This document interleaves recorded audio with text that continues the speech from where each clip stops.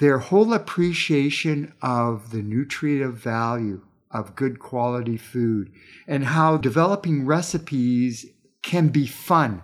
And I think this is the thing that really is the unique aspect of Little Kitchen Academy, understanding food literacy and making it fun. A good kitchen produces good food, but a great kitchen brings people together. Welcome to Meet Me in the Kitchen, a podcast inspired by Little Kitchen Academy, exploring the key ingredients to a meaningful life and how they are changing lives from scratch. Here's my dad and your host, Scott Rintoul. Like the late, great Whitney Houston, Little Kitchen Academy believes that children are our future. Teach them well and let them lead the way. The rest of the opening verse mirrors Little Kitchen's vision as well, but I'll stop quoting the greatest love of all right now, and I'll get on with my point. In order to best prepare our children for their future, we need to understand our collective past. And that's where Rickey Yada comes in. Rickey is the Dean of the Faculty of Land and Food Systems at the University of British Columbia. He's been studying various aspects of food, including how it's produced, prepared, and preserved for well over 4 decades. He has a wealth of knowledge on the subject. Now, Rickey's been in his fair share of kitchens over the years, and when he saw what was happening in the one at Little Kitchen Academy, he was eager to create a relationship between his faculty and Little Kitchen. Rickey recently agreed to meet me in the kitchen to talk about those details and so much more. So let's get to it.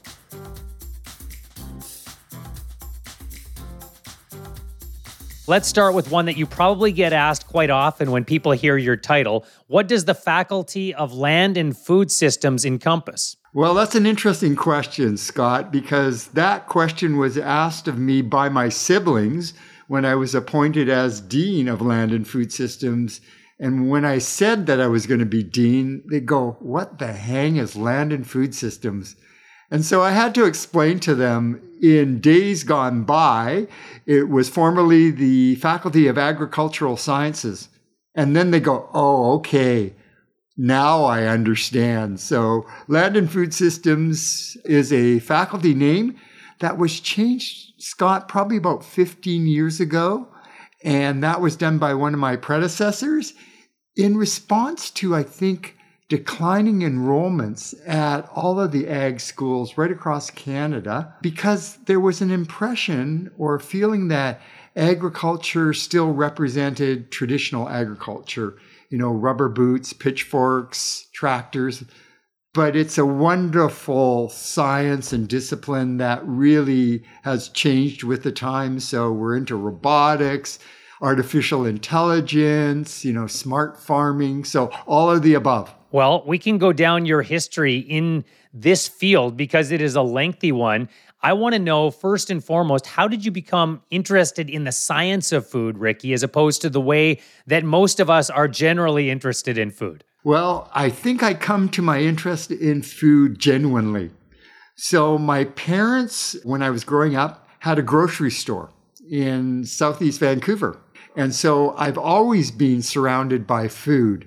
And so my curiosity, even as a small child, was, how are these things produced and what makes up these foods? So I was fortunate enough when I came to university to see the field of food science, and it talked about all the science and technology around food. And so it met my curiosity, Scott. Well, it sounds like it did. And I want to go back before you even got to school, because you mentioned something very interesting to me, that your parents owned a grocery store and that was your first real exposure to the industry. What do you think the most valuable lessons you learned from your parents and from what their place was in the food industry, Rickey? I think it was really around food literacy. Although, my parents' store sold finished products, I also appreciated that the finished product was one step in getting that food to a consumer, but it had to start somewhere. And that somewhere was often in the field. And so strawberries, which were converted into frozen strawberries, actually started in a strawberry field in Richmond. And so they got converted. And so I guess that was kind of the lesson I learned in growing up in a grocery store environment, Scott. We generally take that for granted. I think as a society, I will put my hand up right now and say that I do. It's not something I think about on a daily basis, even though I know a little bit more about it than I think the average person. Why do you think that is, Rickey, that we take that for granted? I think, Scott, it's probably a reflection of the time where we live in a society or a period of time where time is the most valuable non-renewable resource. And so when we come back and have dinner or we're out for dinner, I don't think we really appreciate all the nuances of the foods that we eat. We sit down at a table, we consume it, and we think not too much about where that food came from. So I think it's a time factor, and it's a reflection of the fact that students, parents, aren't exposed to days gone by where it really was an agriculturally based society. And so we don't see that element, Scott. When you see your students learn more about the food industry and where this food that we consume on a daily basis comes from, what's the light bulb that seems to go on for them, and how do they alter? I know you can't speak for all of them, but just in general, how do they alter the way that they view the industry and perhaps eating in general? Well, I think, what that light bulb moment is the application of the science and technology that we teach them at universities, colleges, high schools, hopefully at elementary schools, at Little Kitchen Academy, of how do you translate that science and that technology into practical applications.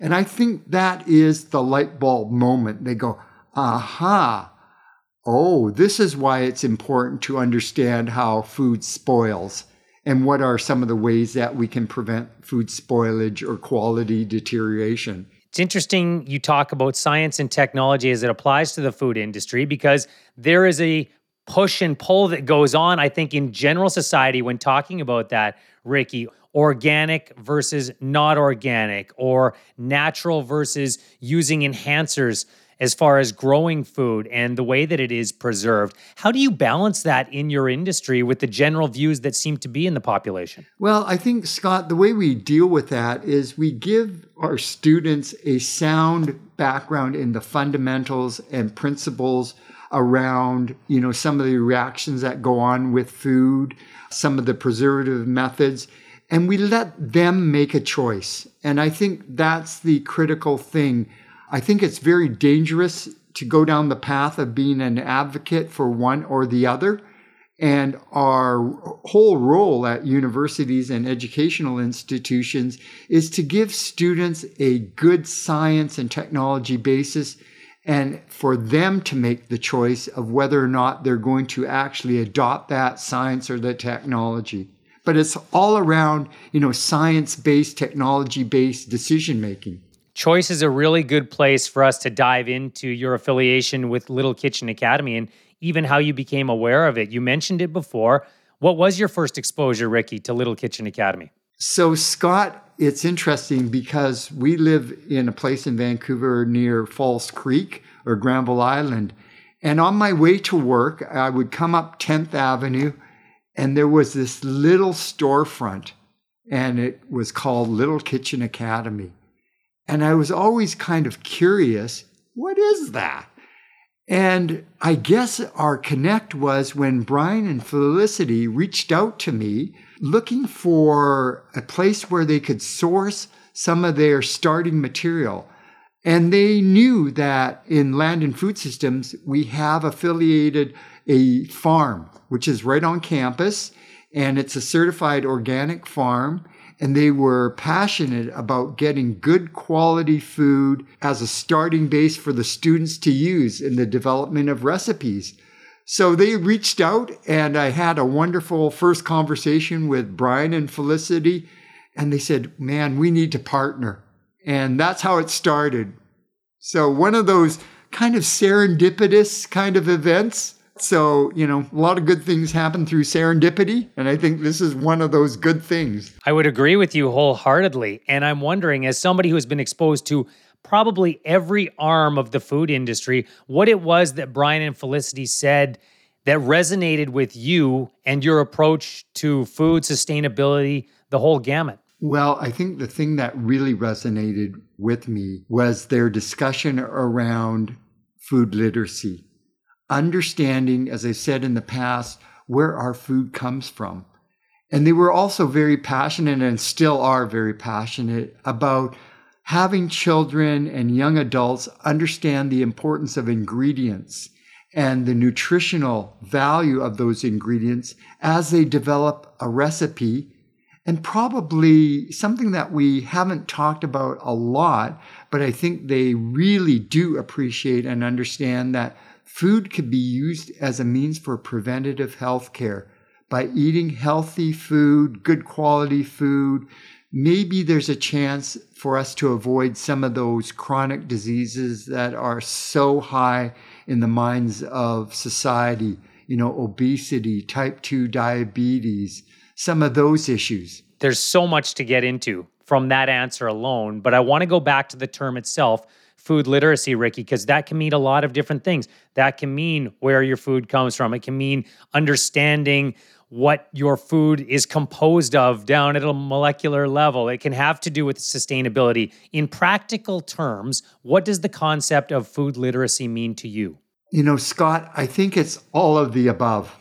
Really, understanding where our food comes from. And as I talked about, understanding that frozen strawberries started in a field in Richmond and then were converted to frozen strawberries.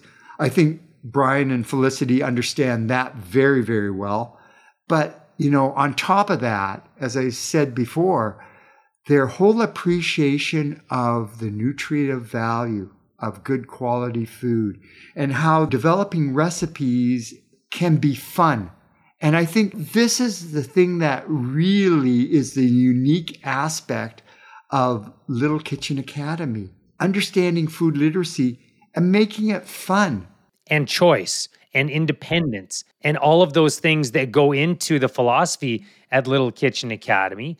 When you saw what was happening in the classroom, how that philosophy, how those practices that Little Kitchen Academy employs, Rickey, how did they align with what students in your faculty are actually learning about? Scott, that was completely congruent with what we're trying to do within the faculty. Kudos to Brian and Felicity.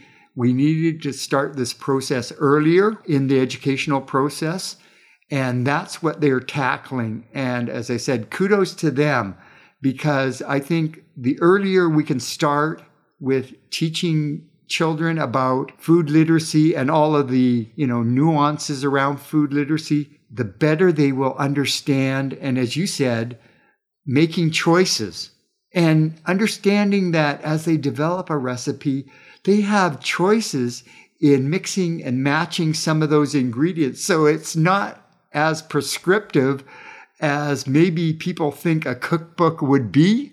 We are giving them options and choices. And exposing them to things that perhaps they wouldn't be exposed to on a daily basis were it not for an opportunity like the one that exists at Little Kitchen Academy. You mentioned serendipity earlier, and part of that serendipity was this partnership that was formed between UBC and Little Kitchen Academy here in Vancouver. And that meant that dietetic students would have an opportunity from a practicum placement point of view to be in Little Kitchen Academy. I'm wondering what you hope those students are going to be able to take away from their practicum placements. Well, Scott, I think the beauty of the relationship between us and Little Kitchen Academy is, the best learning experiences, I would argue, is when students can actually practice what we teach them in the classroom. I think many of us are better learners and students when we get our hands wet or dirty and are actually, as I said, applying some of those principles, concepts that we teach them in the classroom, which, at universities, we need to do a lot more. I agree with you wholeheartedly because I, like you, am a UBC graduate. And that was one of the things in my time, which is a long time ago, Ricky, of going there, that I found that there wasn't enough practical application during my degree program of those skills. And now it seems like it's converting. How fast is it converting in the Faculty of Land and Food Sciences? Well, you know what, Scott, if I said we could do this faster, that would be the ideal situation. But, it's the concept of let's learn to crawl, then walk, then run. And hopefully that's the approach we've taken in the faculty as students progress through their years in a program. What kind of feedback are you getting from the students who have their practicum placement at Little Kitchen Academy? Because this has been going on for a little while now. Well, I think my answer is going to be short. Positive, very positive. And I'll go back to the comments I made with regards to students being able to actually practice what we teach them in the classroom. But more importantly, to see the joy of the students and young adults that are at Little Kitchen Academy as they actually understand all the nuances of food literacy and recipe development and food as a preventative means for healthcare. I think that's the rewarding aspect when their light bulb goes on and the students go, I think we've had an impact.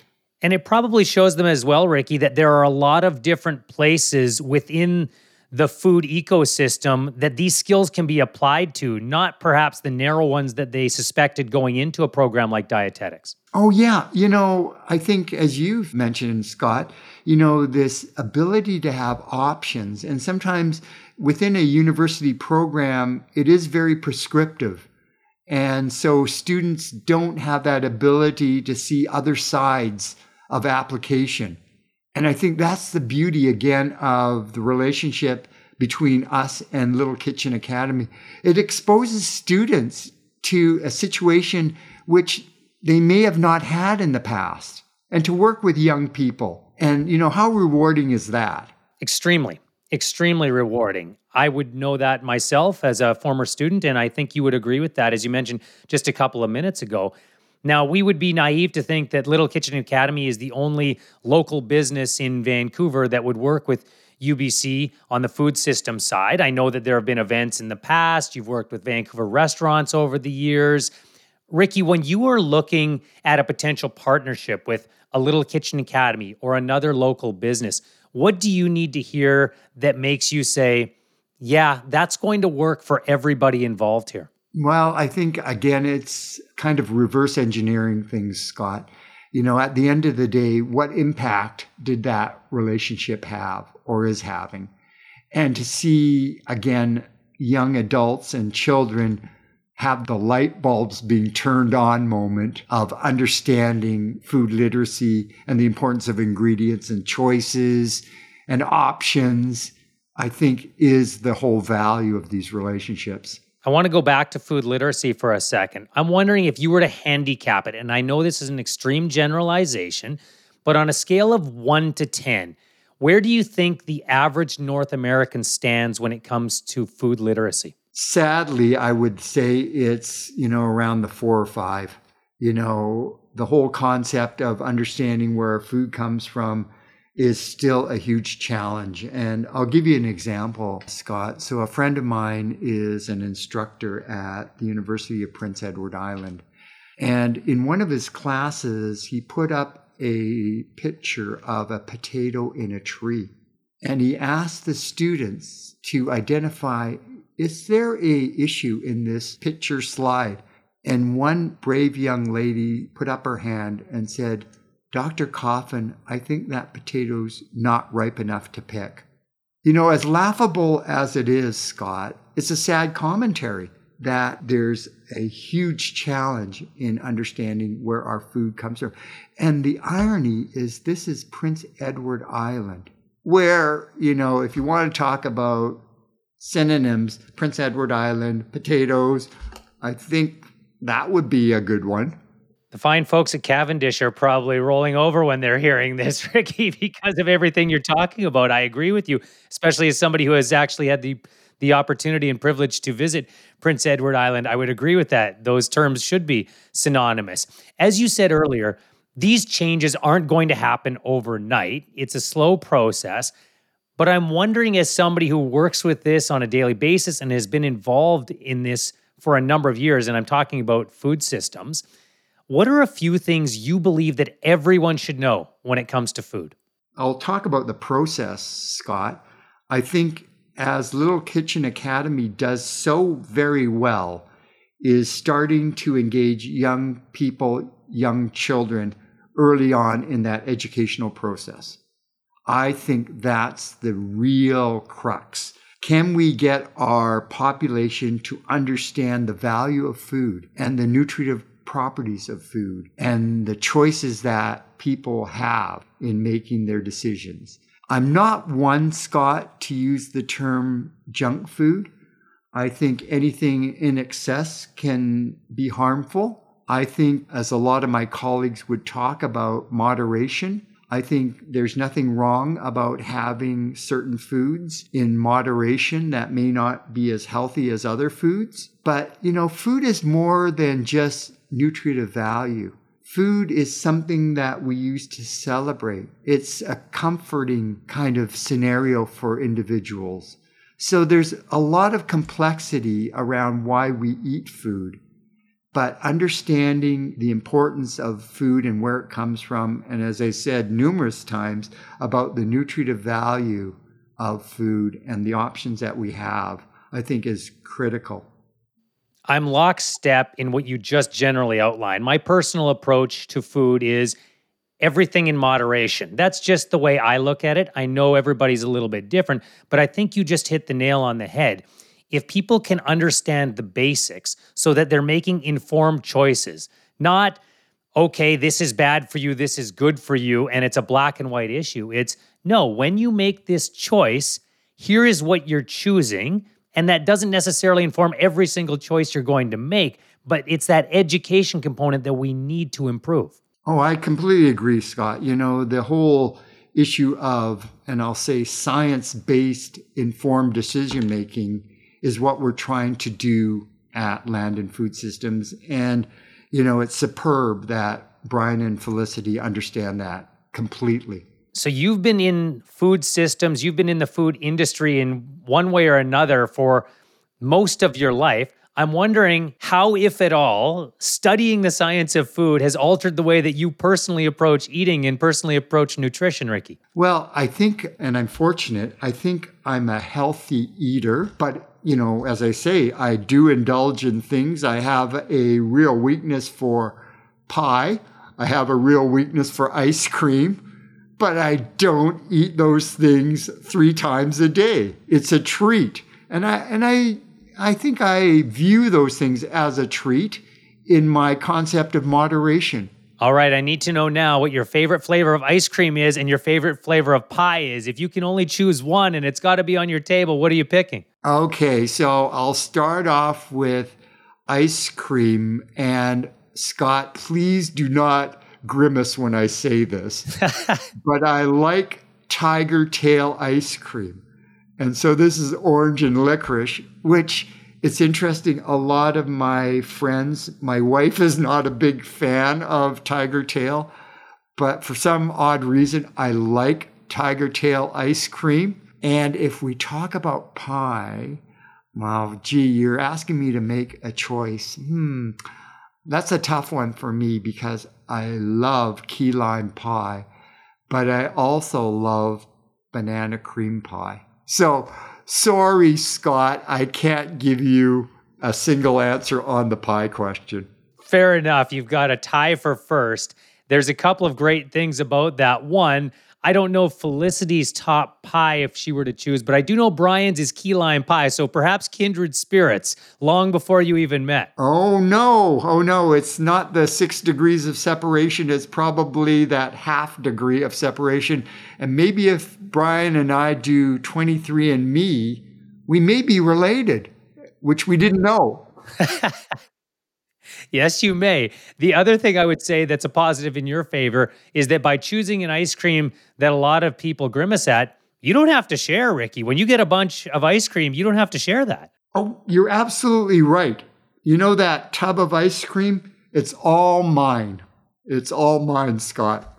This seems like a really good place to jump in with the question that everybody who joins us on Meet Me in the Kitchen gets asked. They ask this of everybody at Little Kitchen Academy. I will ask it of you now. Rickey, what is the one ingredient that is always in your kitchen and why? Okay. So I'm going to reveal part of my genetic makeup in this question. I'm of Japanese heritage, so the one ingredient that we always have is soy sauce. And, it's one of those condiments, I guess, that I think is so versatile. And so it's the one thing, if you come to the Yada home, you'll see soy sauce in the cupboard. It is extremely versatile, and it's used in so many different dishes and so many different sauces. You're right. That's a very good one to have. And it's interesting when we talk about this question with a lot of people who come on the podcast, because many people do, as you just did, Rickey, and they focus on an actual tangible ingredient. Other people think about a philosophy or perhaps a term that captures how they are in the kitchen or how they want to be in the kitchen. I wonder for you if it's discovery or exploration or a word that is associated with that, given what you've pursued in your life. I would say I'm an adventurous eater. So I like to experiment with things, but I'll tell you, I'll try anything once. And, my wife is a very visual texture person. And so if it doesn't look good or smell good, it's going to be a tough battle for her to put that into her mouth. But I think that in order for us to make a objective opinion about something, I need to try it. Well, and this is what relates back to Little Kitchen Academy for me. As you describe that, Rickey, and as you talk about your personal philosophy when it comes to trying new things, this to me is why it's so important to have this education process happen with children. There comes a point in our lives where we're not completely shut off to new ideas, as you certainly just detailed, but we form habits at one point in our life. We get into ruts. Children, they are like blank canvases, and it's amazing to me to see the number of children and families who go through a Little Kitchen Academy with the idea that their child doesn't like ingredient X, only to find out that when the child uses that, experiments with that ingredient, all of a sudden he or she becomes a consumer and almost an advocate for it. Oh, I completely agree, Scott. I'll tell you a bit of an anecdote here. So growing up in a Japanese family, when I was growing up, sashimi was often on our table. But I said to my mom, I can't eat that, right? Because the whole concept of eating raw fish was a little bit foreign to me. And I didn't have many Japanese friends. So when they came over, they go, what's that? And I go, raw fish. And it's interesting, the transformation. At that point in time, they go, how yucky. Now, if they were to come over, they can't get enough. But my mom said to me, and this was the light bulb moment, how do you know you don't like it? Because you haven't tried it. And so once I tried it, not so bad. So, it's that whole concept that I think Brian and Felicity tried to reinforce at Little Kitchen Academy. Be explorers, be adventuresome, be willing to actually participate in other ethnic cuisines. Sometimes we're not exposed to that. And so if you're not exposed, how would you ever know? You're right. And it sounds to me like you had a very open-minded mother. Perhaps your father was the same way. Is that where that now comes from, do you think? I think all kids have that pushback moment that perhaps you had with sashimi, but do you credit your parents with giving that to you throughout the years? Oh, yeah, definitely, Scott. There's one thing my father would say to the family. He said, if they were down to the last straw would be putting good food on the table, right? We'll always have good, healthy food on the table. And I never forgot that. And I think that's part of my, rationale for being involved in land and food and understanding food systems and food science and technology. So as I said, probably at the beginning, it comes to me genuinely. I sense that you have a genuine love and passion for food as well. And that's something that we need to have more of. The reason we called this podcast, Meet Me in the Kitchen, is because that's where a lot of people end up at any great gathering or any great party. It is an intimate environment. And when you invite people into your home and you share food with them, it should be an enjoyable experience. And sometimes I feel as though that's lost on people. Yeah, I agree. As I've previously said, we eat food for just more than the nutritive value. Food becomes that connector. I'll borrow a term from Malcolm Gladwell. He talks about connections and connectors. Food is that inanimate object that connects people. He was referring to people being people connectors, but I would argue that food, as you've outlined, Scott, is that great common denominator. There are very few things that you can say are completely transferable around the world, but food is one of them. You don't have to speak a language when you wind up somewhere that everybody else is talking one way and you might not be able to participate, but you can bridge that gap with food. At least that's my opinion. Do you agree? Oh, yeah. I would argue that even if you can't communicate in the language, the expressions that people have when they're enjoying a piece of food or some food product, I think is the great convincer and brings down that wall of, gee, I don't know if I want to try it. But if you see somebody putting that food product in your mouth and really enjoying it, you go, well, it must be okay and it must be good. They seem to be enjoying it. You're absolutely right. And I think we've all had experiences like that, or at least hopefully we've all had experiences like that at some point in our life. I want to tap back into the academic side of you for a second here, Rickey, because we talked about consumption, sustainability. Obviously, we mentioned that land is a part of what you oversee at UBC. There are a lot of issues right now, or seemingly a lot of issues on planet Earth when it comes to human consumption and land use. What do you think the biggest issue we're facing as a planet is right now that we need to get working on? Well, I think the big issue, Scott, undoubtedly is around food security. Being able to feed good quality food to the people who need it.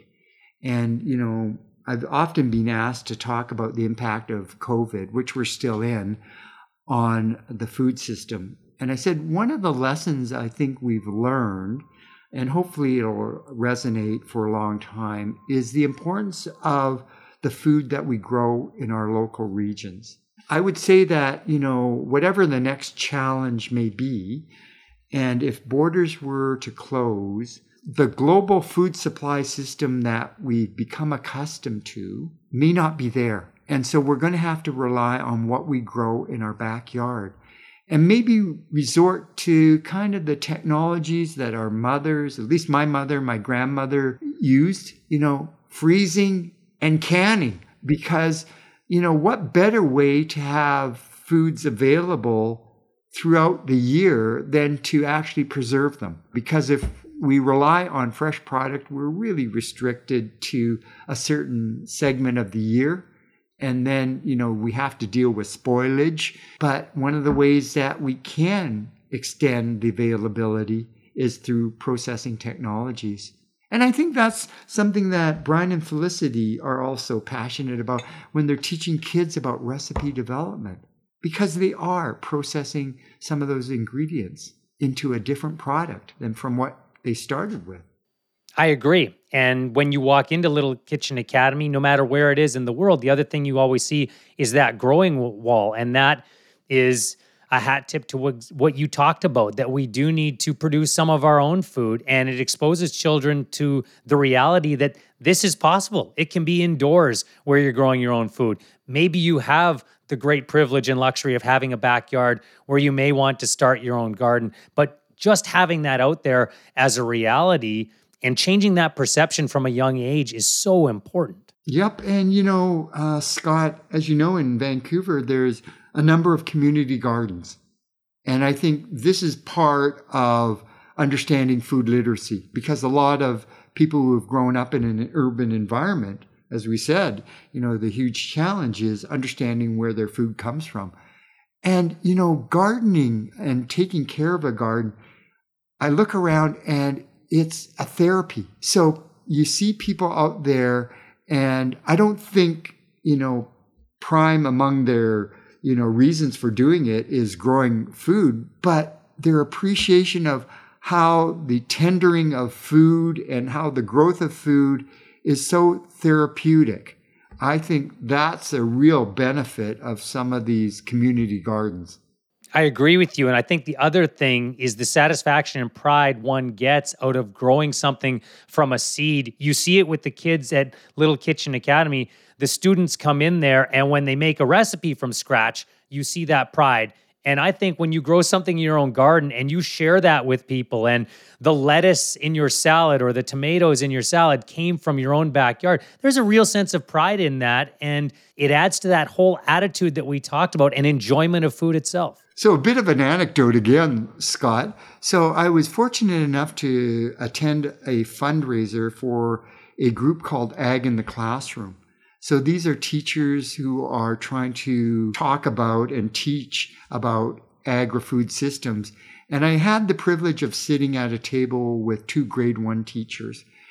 And they said one of the most enjoyable parts of their year was when they started to grow potatoes in pots. The students were just so thrilled when at the end of a period of time, they saw little potatoes at the bottom of these plants, and they go, oh, that was their aha moment, right? And so as you speak about the appreciation of seeing where our food comes from, you plant it, the seed in the ground, and it becomes a plant, and the plant produces a product, and how cathartic that can be. And so completely agree, Scott.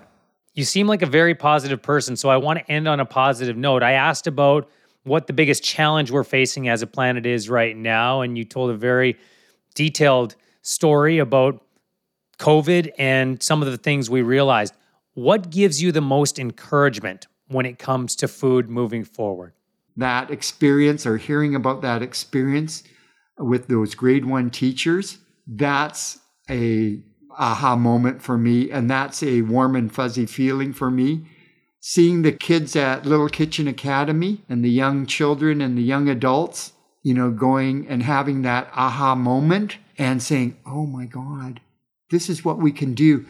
And it really empowers them, Scott, about taking their life choices in their own hands and saying, I have the ability to change my life and maybe people around me. And by the way, Scott, I think I'm the only adult that's made it to the growing wall. I understand that Felicity and Brian actually are very vigilant about not having adults approach the growing wall. And I guess I snuck through their security system and I saw the growing wall. And I think I even touched it. So you can't tell them. Well, I'm wondering what choice you made then. I asked you about your ice cream and pie choices earlier. What did you choose to sample off the growing wall? Well, I think it was some of the lettuce that was growing there. And so, I guess I have that privilege of going through the security system and actually tasting the fruits of the wall. You did. And I look forward to the privilege of meeting you in person at some point, Ricky. And if I do, I'm bringing over some key lime or some banana cream pie. Okay, so we need to expedite that meeting in person then, Scott, because I think my meter is reading kind of low on both those pies. So I need to fill it back up. Yes, you do. And we'll do that in a hurry. Ricky, thank you very much for doing this today. I really appreciate your time, and I really appreciate what you're doing when it comes to empowering these next generations. Well, thanks so much, Scott. It's been a real pleasure, and it's been a conversation which is even more enjoyable than having that typical interview. Meet Me in the Kitchen is curated and produced by Toolkit Content. You can find more information about Little Kitchen Academy, including classes, locations, employment, and franchise opportunities at littlekitchenacademy.com. What's the one ingredient that's always in your kitchen?